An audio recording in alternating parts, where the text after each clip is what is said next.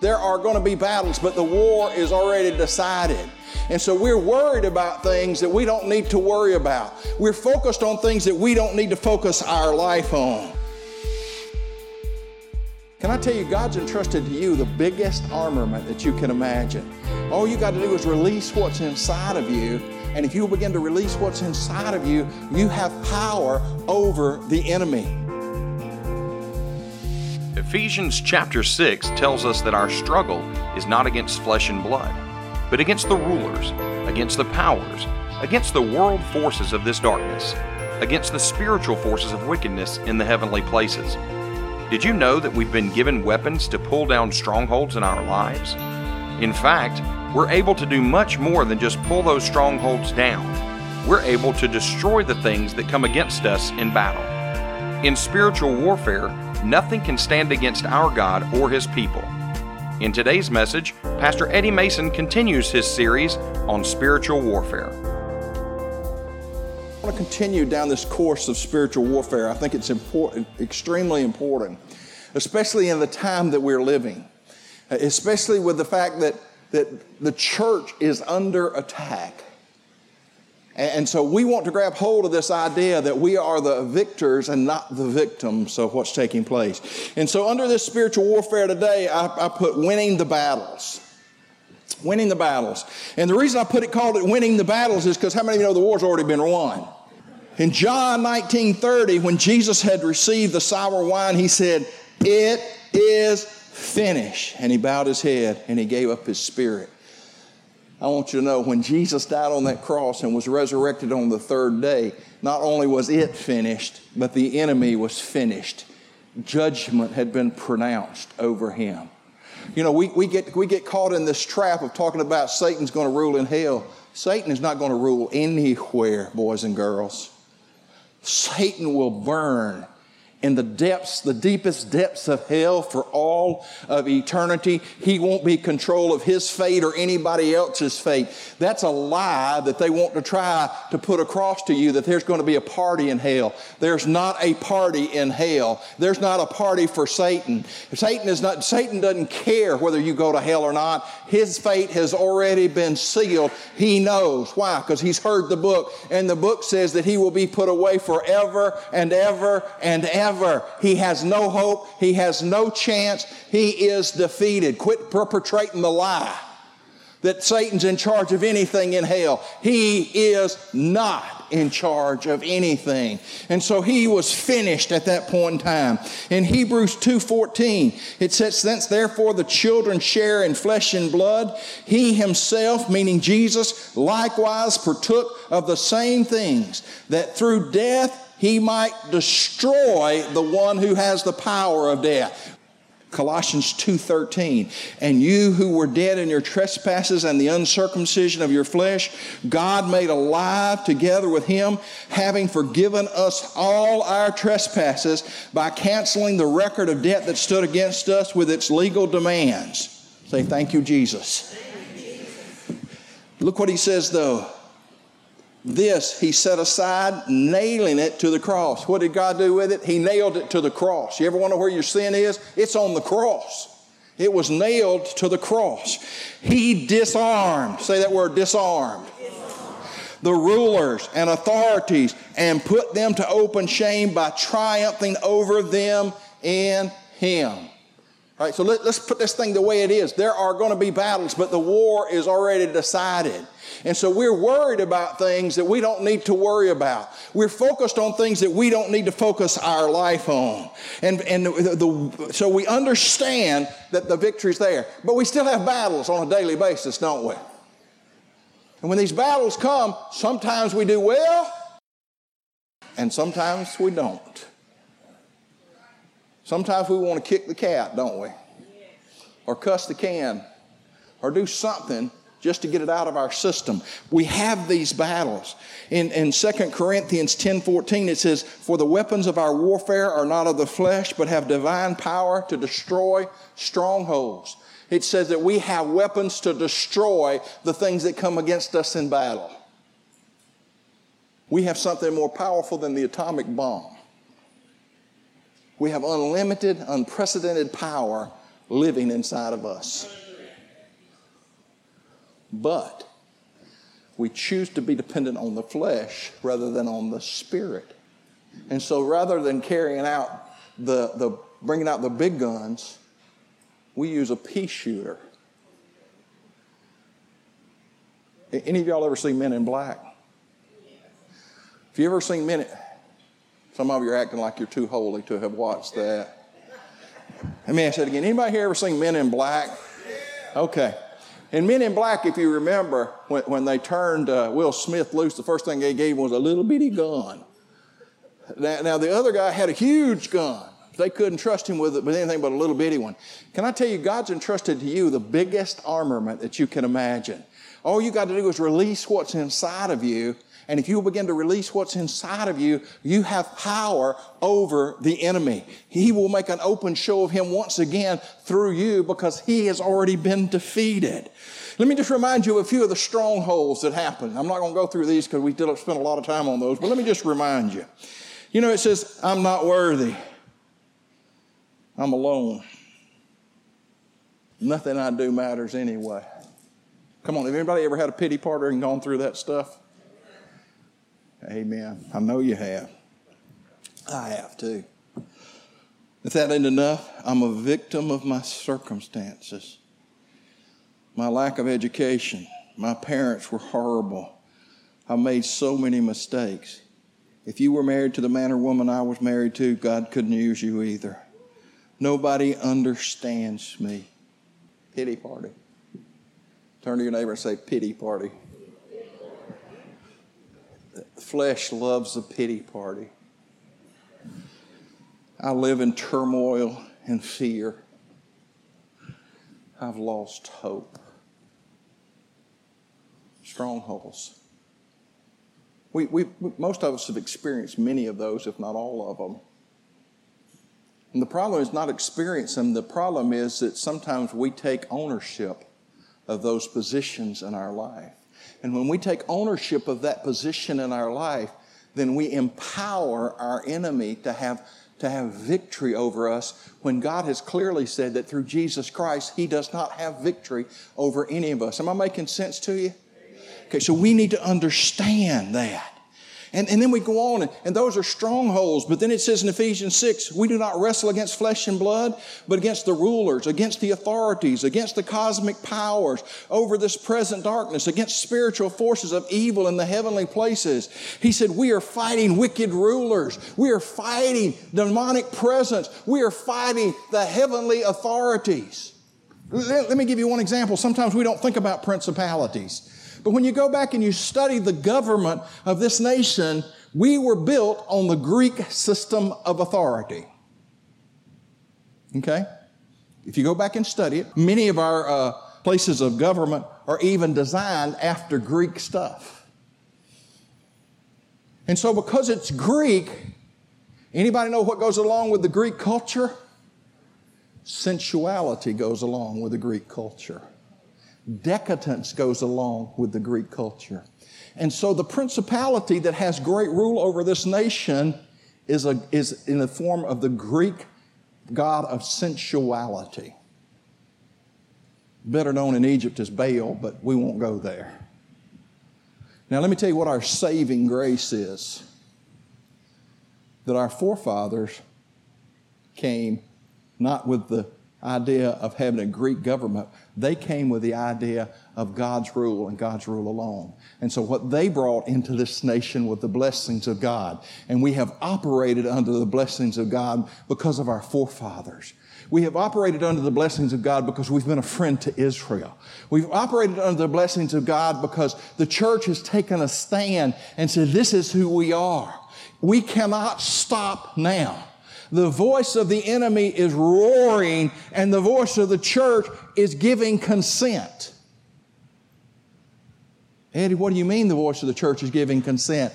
We're trying to be like the world. We want to look like the world. We want to act like the world. We want to dress like the world. We want to behave like the world. We want to justify everything that we do because we don't want to be ostracized by the world. We don't want people to look at us like we're funny. We were not called to fit in. We were called to be a thorn in the flesh of the world. We are an irritant. The trouble is, we haven't irritated anybody lately. We allow them to tell us what thugs we are, and sometimes we believe it. We operate seminaries where there's no God, and we send our children off to godless universities and expect them to come home knowing who God is. I just read an article about a seminary in New York, Union something. I wish I could remember the whole name of it, Union Temple or something seminary. And the president of the university, the president of the seminary made this statement: I don't believe in the resurrection. I don't believe in the virgin birth. I don't believe in the crucifixion. And this is a president of a seminary in the United States of America. Anybody ever heard of Candler Theological Seminary? Candler's right there near Emory. Fine Methodist School of Theology. Have not taught on the Holy Spirit in over 50 years. A third of the Trinity. The part of the Trinity that's dwelling on the earth, and our seminaries are not even acknowledging who He is. Am I making any sense to you today? I want you to understand this is what the battle is against. We need to know that we have rulers, we have people in authority over our churches, over our denominations, over what calls itself holy, and they are nothing but godless men and women who are false prophets standing in a place of authority and dictating to our children what is and is not true. I would dare say that over half our government doesn't know anything about Jesus Christ.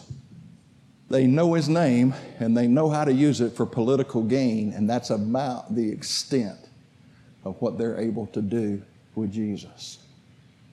Rulers. If you go globally, the rulers around the globe, they don't care not one bit about who Jesus Christ is. So you got principalities that are ruling, you got rulers, and then you got demons. And then you got God. And this is what God says: if you just won't give up, He said, I'll soon put Satan under your foot and you can crush him like he's a bug. We were cleaning out the swimming pool yesterday and it was hilarious. Between Herman and Levi, there's probably 500 pounds of men in the bottom of that pool. They've got a brush, they got a bucket, they got a vacuum cleaner, and they got a pressure washer. And there was a spider came out about the size of my thumb. I couldn't even pull either one of them up out of that hole, and they both acted like they were walking on water, getting away from me. Levi said, there's a snake in there. I said, boy, you crazy. He was right. There was a snake about that long. Levi, 6 foot, 180 pounds. Snake, 12 inches, 3 ounces. Satan, principalities, rulers of darkness. They nothing but spiders and little snakes. Our God crushed them like a bug. And unlike Herman and Levi, God doesn't run.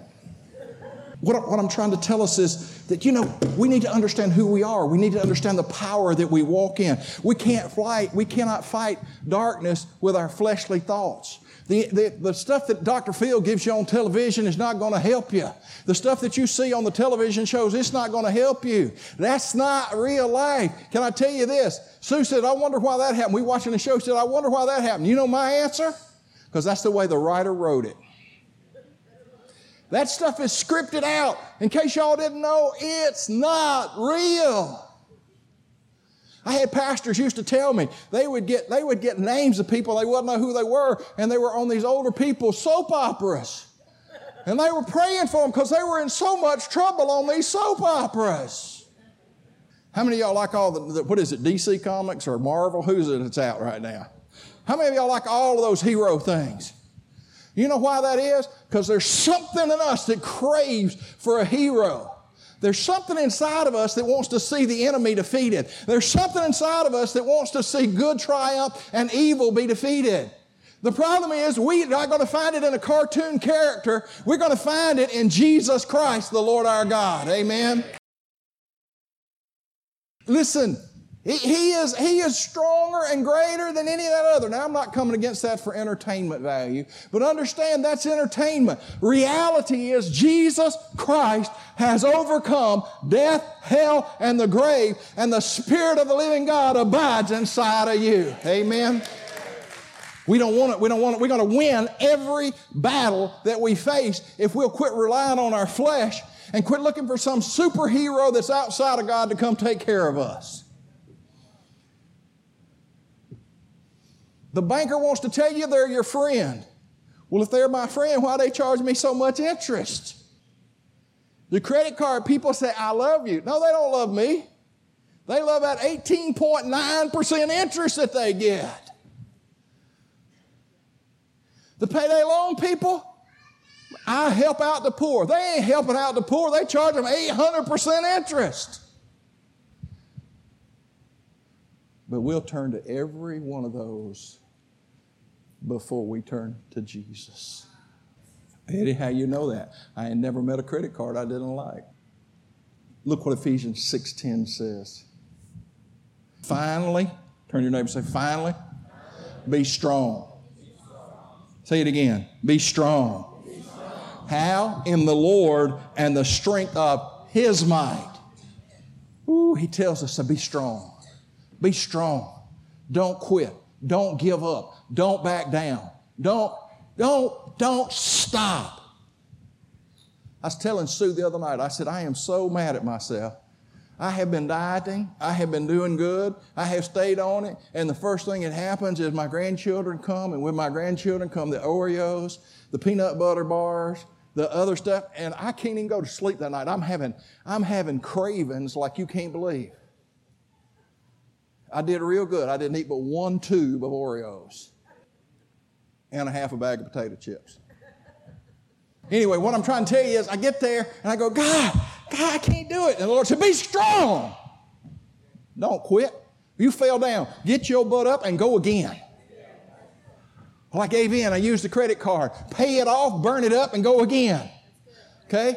I messed up. I cussed out the next door neighbor. Ooh, maybe you ought to go apologize. Then get up and go again. Amen? I lost it at work the other day. I went through the drive-thru, and it took them forever. I got a solution for that, folks. I pull in, I go in there to McDonald's, Mickey D's, and I wait, and I watch my watch. And at 4.5 minutes, if the line hadn't moved, I don't get mad. I just leave. They ain't got nothing in that building. I'll wait 5 minutes for. I'm just telling you. I don't have to lose that battle. How do we win? How do we win the battle? All of us know this stuff I've just told you. That's nothing, no new revelation in anything I've said. Every one of us know it, don't we? Turn to your neighbor and say, I know that. It's interesting, the song choice today. It's also interesting the fact that in that Warrior Fest was Rick Pino. I bet I hadn't heard Rick Pino's name in 2 years.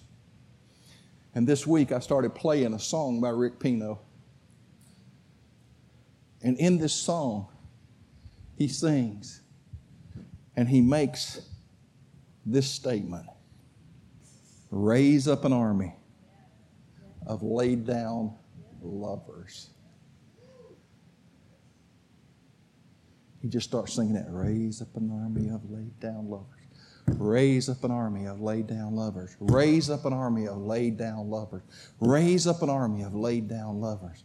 And I'm going to tell you what, that's the way we overcome the battle. Until you can lay it down, you can't overcome. You will trip and fall every time.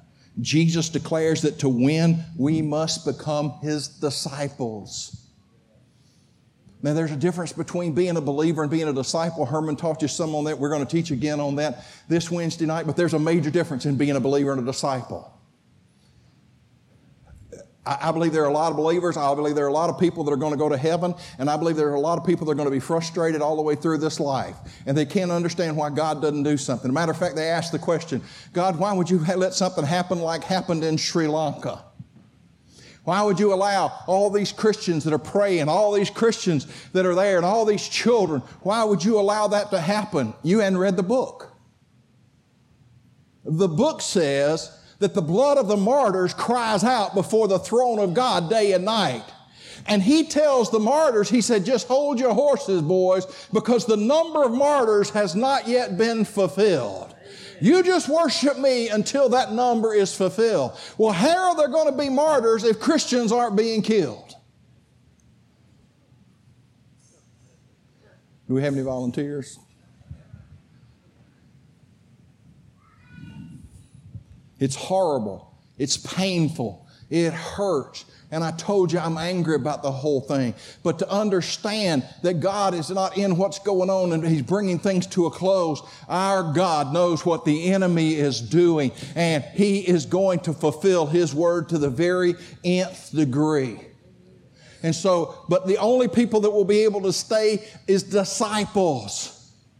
The people that have disciplined themselves to do what the Spirit says, not what the flesh demands.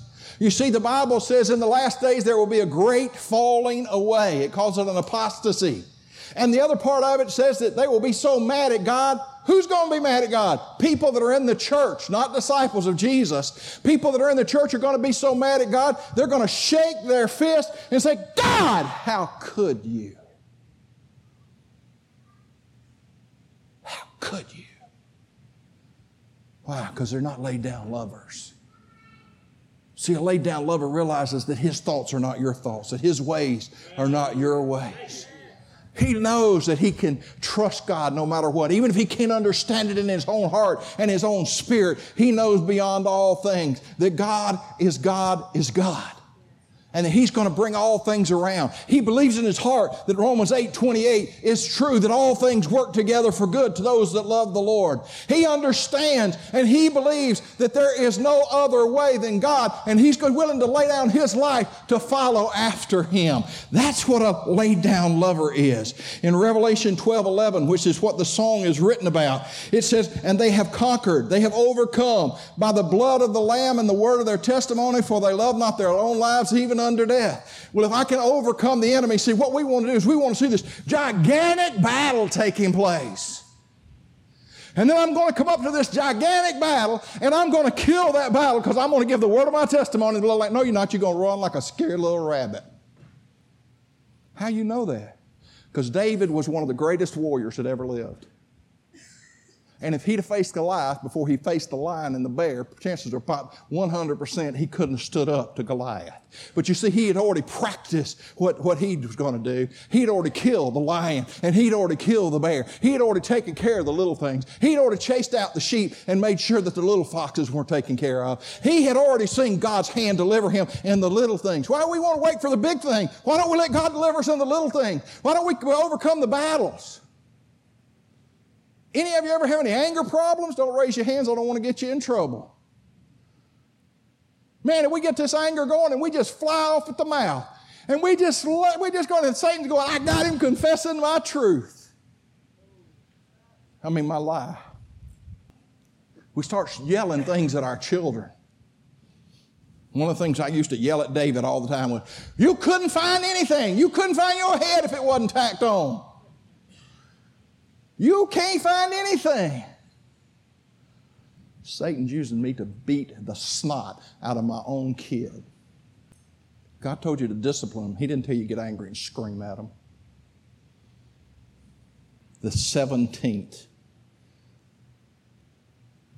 phone, robo.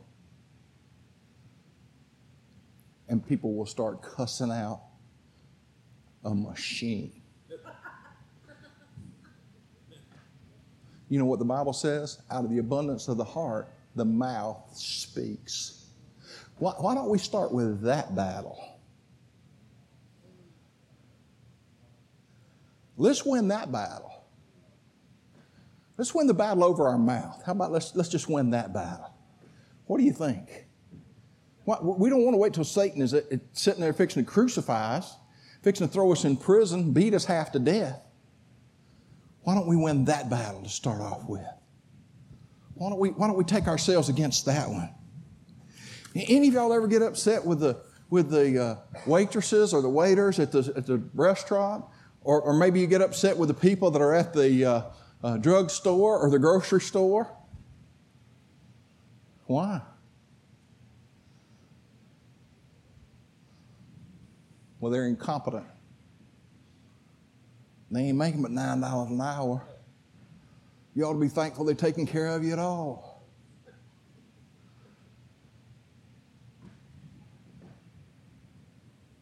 Instead of cussing them out, maybe you ought to reach in your pocket and give them an extra $10. Say thank you. Herman and Josh taught me how to call Walmart and order my groceries. Slickest thing.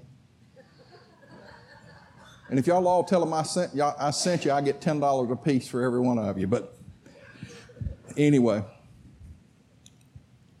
I call Walmart on Friday, or I text them, whatever you do. Actually, I go on the app, I fill it out. I don't know the technical stuff. If you want groceries, call me. I'll get you groceries. I go on the app, I fill that stuff out. I tell them what time I want to pick it up. I go flying up to Walmart. I back in. I let them know I'm there. And 5-6 minutes, maybe 7 minutes goes by, and a lady comes out, and she starts putting my groceries in the back of my trunk. It's cool. It's cool. Now, I started giving them $4 a shot. It takes them less than 5 minutes to get my groceries outside. Now, I don't know who's picking them up, but I give them $4 a shot. Do you know the last 4 times I've been to Walmart, the same girls waited on me? She sees my name pop up on the kiosk, and she's going to run out there and take care of me. Why? Because she knows there's $4 coming.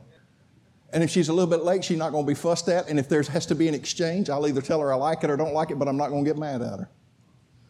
I've blessed her. I've prayed with her. I've talked with her. She will beat the doors down to come take care of me. How about you? I can tell you this. You go in there and just pop off at them, and chances are pretty good they're going to look at somebody and say, well, you go take care of them. They are just jerks. Maybe we need to win a few battles within our own presence. We've called to win the battle. I'm going to go ahead. I'm enjoying what I'm talking about. Let me tell you how to do that. In Matthew, he said, if anyone would come after me, let him deny himself, take up his cross, and follow me. How many of you think you can deny yourself? I don't do too good at denying myself. Some of y'all act like y'all can deny yourself anything you want. Anyway, and so something's got to happen. If I'm going to be a disciple of Jesus, I've got to learn how to deny myself. Now, I want to tell you that again. I've got to learn how. So you think you can come into this world, be born again, and automatically be a disciple of Christ. It took Jesus 3 years to train his disciples, and still he had one of them revolt. 3 years training. Constant supervision, constantly there.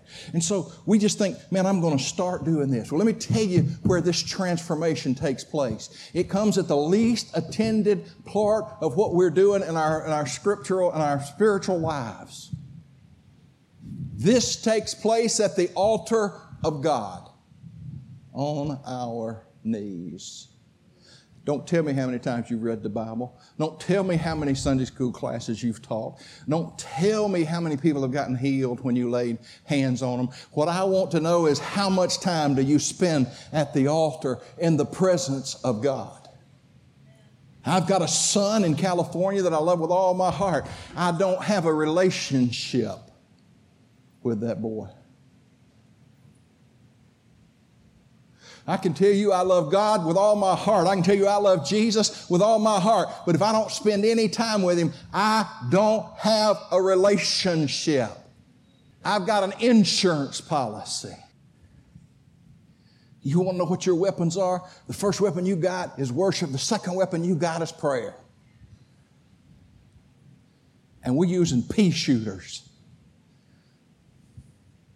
Because when you pray, you got to know the Word of God, or you're going to be praying outside the will of God. Let me go on. So we're out of relationship. Relationship is built on our knees in the presence of God. The second thing we have to do is we have to ask the Holy Spirit to kill ourselves. Do you know it's impossible for a man to crucify himself? You might get both feet and one hand. But when it comes to the next one, you got a problem and Velcro just won't do. The Bible says I was crucified with Christ. Yeah, but I resurrected that flesh man. How do you know that? Because the Apostle Paul said, reckon yourselves. What does the word reckon mean? He says, take account of, understand that you're dead to that new man, to that old man. But if there's no reckoning going on, and reckoning takes place at the altar, and it's the Holy Spirit bringing us into that point where He's showing us what's not dead inside of us. I want you to know this is what it's going to require. You want to change what's on the earth? What we really want is we really want a little revival to break out where we can all be happy and dance. And we can just lay hands on people and they'll fall out on the floor. And none of our life is really affected except we have to go to church a little more because we're happy. You got to die to self. You got to build a relationship. The things in your life, they have to change from temporal to eternal. We're so worried about the temporal things. Man, we can't hardly stand it. The temporal things. The temporal things. Man, if I don't get my grass cut today, God knows if I don't get my grass cut today, what's going to happen if you don't get your grass cut today? Well, my homeowners association might come after me. So they write you a letter. Do you feel that same way about being in the presence of Jesus? You see, it's in prayer where things that are eternal become more important than things that are temporary. It's in prayer that things that are impossible become possible. You can't just change your mind.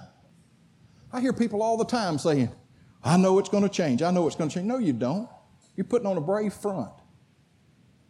You know how I know it? Because you hadn't spent the time in prayer and heard the Father say, I got this. Well, Eddie, how you know that? Because I know how many times the Holy Spirit had to tell me He had David before I believed Him. When He first started talking to me, He said, I got David. I love him more than you do. And I looked at God flat in the eye and I said, no, you don't. We hadn't even spent enough time to hear the God of all creation say, I got it. I got Him. I can't tell you hundreds of times fear would begin to rise up inside of me and the Holy Spirit say, son, I got Him. And fear would begin to subside. Fear would begin to rise up and the Holy Spirit would say, son, I got Him. You know what I believe with all my heart, all my mind, and all my spirit? God's got Him. You know why? Because God's told me that. The Holy Spirit has revealed it to me over and over and over and over and over and over again. You see, when all things are possible, hope begins to be restored. It's during these times of intimacy that we begin to exchange our old identity for our new identity. It's during this time that we hear what the Spirit is saying that our confidence in the fact that we are the sons of God begin to grow. I lay hands on people all the time and I'll say, man of God. And they'll look at me and say, I'm not a man of God. You know what I'm going to do next time? I'm going to lay hands on and say, man of the devil. I bet that ought to get their attention. You're either a son of the earth and a son of the devil or you're a son of God. You can't be you can't be just both. So when somebody calls you a son of God, the reason you don't believe it is because you haven't heard Jesus tell you that yet. You begin to get a new identity and you begin to understand that you are a son or daughter of the Most High God and the enemy can't steal it from you. So that every time you fall down, you don't think, oh God, I've lost my identity. I've lost my identity. Anybody ever have dreams about losing your wallet? You don't have to raise your hand. Can I tell you, just give you a little insight? Losing of your wallet is majority of times the fear of losing identity. How can you lose it? God's not going to let go of it. He's not going to forget your name, your calling, or your destiny. It can't be lost. Now, you can sell it, but it can't be lost. But you might want to talk to Esau before you get ready to sell it. Okay?